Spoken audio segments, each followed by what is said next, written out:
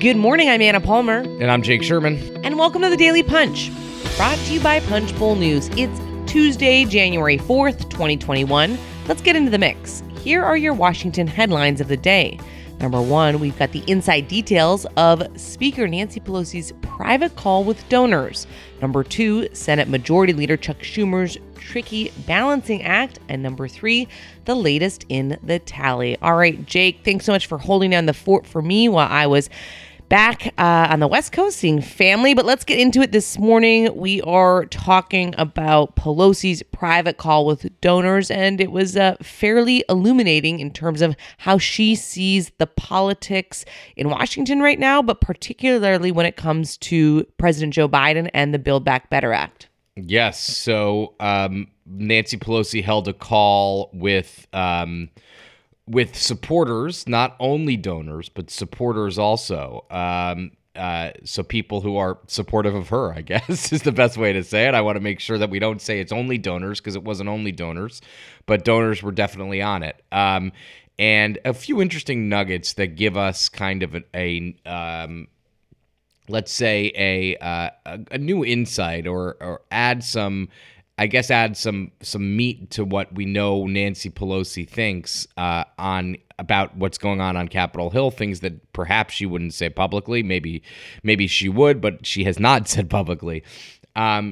She told the group that Democrats need to be more boastful about the Build Back Better Act and what Joe Biden has accomplished thus far. She said Democrats need to brag about what we've been doing and brag in a, quote, more forceful way. She talked about how many jobs he's created. And Anna, this is like, it's kind of, it's interesting because we oftentimes hear that Democrats spend too much time, belly aching about what they haven't gotten in the BBB and what they're not able to get through the Senate and the infighting. I mean, an objective read of the last 3, 4, 5, 6 months, even more than 6 months, is the Democrats have been engaged in kind of a elongated infighting session about the BBB and infrastructure and et cetera. And I think Pelosi is saying here that she thinks the Democrats should talk about all the good stuff they've done and all the jobs that she said President Biden has already produced 6 million jobs. So I think that's kind of interesting to hear her say that. Yeah, I mean, typically she does this in person, but because of COVID, they did not do it. They did this as a kind of a supporters call yesterday afternoon. I do think it is interesting because I think she's oftentimes, kind of the person who has to sell this. But what she needs to do is have kind of that echo chamber of Democrats, not only have her say it, but have those other folks say it to just people in town, to their own networks. And so this is clearly her kind of getting that message out in a forceful way. I do want to note one interesting thing in her political operation that we are running this morning in Punchbowl News AM exclusively is that her executive director, Jorge Aguilar, the executive director of Nancy Pelosi for Congress, is leaving and is going to head to The Group, a strategy and communication shop. He has been a big fixture in her political operation for a long time. There's a lot of people trying to read the tea leaves of what her political future is, how long she'll stay. One person doesn't necessarily mean that changes her calculus, but it's certainly a big figure, somebody that we watch a lot in terms of kind of what she's doing at the political side of things. Yeah, I mean, I don't know whether Pelosi's leaving. Neither do you. Neither does anyone, perhaps, besides Nancy Pelosi. If you do, let us know. We're very interested. It's fair to say that her executive director leaving is it's interesting. It's an interesting data point when considering if Nancy Pelosi is going to stay in the House of Representatives, try to stay as the top Democrat for another term. We don't have any idea whether she's going to, but this is an interesting data point when thinking about those things. One other interesting thing, Anna, that Pelosi said on the call is she acknowledged the criticism of whether to say the BBB is transformative or transformational. There's kind of this long-standing argument in Democratic quarters whether Democrats should say it's transformative. We had this debate during the Obamacare process more than a decade ago now, about whether lawmakers should say that something is transformational. The theory that you shouldn't is that people don't want their lives transformed. I'm not sure that's true in some respects, but let's just accept that argument for a second and acknowledge that people do say it. And Pelosi said, this is transformative, but people tell me don't use the word transformative. Just say it lowers costs. Now, it lowers costs in a lot of Democrats' view.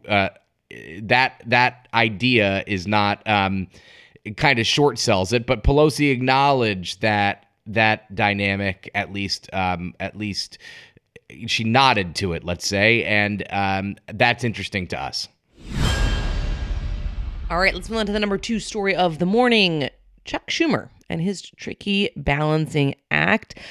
He is a figure that we've clearly been focused on for the last several months because he's trying to navigate this 50-50 Senate, as well as the all-Democratic Washington as it comes into focus with the midterm elections.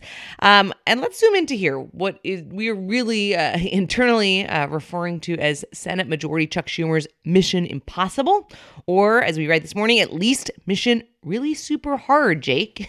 Yeah, we were just kind of rolling down all the stuff that Schumer has to deal with yesterday on a editorial planning call, and we thought it might be useful just to kind of go through these dynamics, right? He has and we put it in the newsletter saying that he's up to his trademark eyeglasses in ridiculously difficult priorities for which he doesn't have an immediate, obvious, or even stealth path to success. He's also up for re-election in 10 months, so that's also an interesting dynamic. So let's run this down. Election overhaul. So he's got the Senate rules to deal with. He says he's going to put something on the floor before January 17th to have a debate about changing the Senate rules to allow for the Democrats to circumvent the filibuster when it comes to election reform. That's a very difficult task, considering Joe Manchin and Kyrsten Sinema are against it. Furthermore, he has the BBB, which he has no path to success at this point. He might find a path to success. He has USICA, the U.S.-China, the bill that is aimed at combating the rise of China. Now, that's something that was a top Schumer priority for a very long time. He has a budget deal he's got to deal with in the next, let's say, month and 5 or 6, month and 10 days or whatever it is. And all of that piled up kind of right on his desk. And I'm not making a judgment, I don't think, on whether he'll be able to get any of these done or them all done together. I have no idea. I think it's fair to ask the question. It's fair to point out just how much is going on. And Anna, it's kind of rare, I would say, to have this many priorities in an election year, right? I mean, I granted, it's the beginning of an election year, but it's still an election year, and I think it's important to point that out, that this is very difficult to get things done. It becomes more difficult, let's say, to get things done in an election year. Yeah, and I think he's clearly trying to force the issue here, particularly when it comes to voting rights, trying to find a way to thread the needle on, Joe Biden's, what I think a lot of Democrats hoped would be his signature legislative achievement in his first term, the Build Back Better Act. I think one other point that we make that is worth noting is that in this 50-50 Senate, every single vote matters. And one vote to watch is Senator Robert Menendez, the Democrat from New Jersey, who was injured in a fall in mid-December. And he won't be back in D.C. this week. He had surgery on December 31st and is still recovering. We're told that he's doing well, but this means that Schumer isn't going to be able to go ahead on any showdown over voting rights and the filibuster this week, which just, I think, puts into real focus how tenuous that majority is for Democrats. Yeah, I mean, remember, this week, so that means the earliest he can do this is the week of the 10th or the week of the 17th. Both of those, so that's it. Or actually, really, it only means he could do it next week. If they're going to do this by Martin Luther King Day, the filibuster stuff, that means it's coming next week. So big week for the Senate as an institution, for Schumer as a Democrat, and that's worth thinking about. All right, let's quickly move to the number 3 story of the morning, the tally. We've got a lot of news here about different ads, what's happening on the political front. First up, the Real Recovery Now coalition an assortment of progressive groups as a new ad with an explicitly dark tone, urging Congress to pass the Build Back Better Act. They're spending $100,000 on DC cable. Members of that coalition include Cap Action, Community Change Action, Move On, and others. Yeah, interesting to see the kind of war or the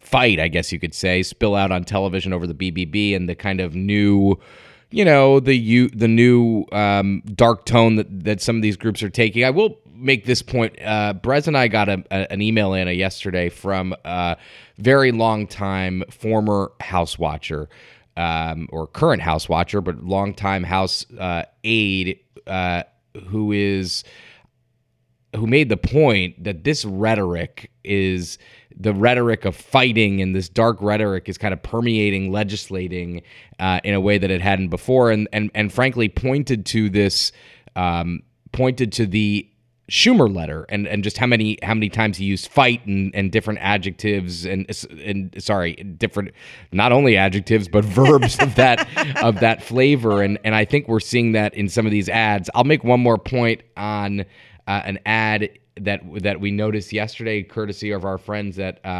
Ad Impact. Linda Blanchard, former ambassador to Slovenia under Donald Trump, who was previously running for the Senate, is now going by Lindy Blanchard and is running for governor. So I hadn't realized that she had changed her name, I guess, in the last couple weeks, and is now running for governor. So not only a new race, Anna, but a new name that she's going by in that race. The details matter here, whether it's the muscular language or how people are referring to themselves. That's what we are learning in today's The Daily Punch. With that, thank you so much for listening. I just want to also point out, as I'm sure Jake did yesterday, that we have a new website at punchbowl.news. Please check it out. Let us know what you think. It is highly more functional. You can search the archive, all kinds of different things. So we hope that you enjoy that, as well as listening to us every morning. Leave us a rating and review. It is the easiest and best way for other people to find the Daily Punch. You can also subscribe to Punchbowl News at punchbowl.news. Have a great day and stay safe.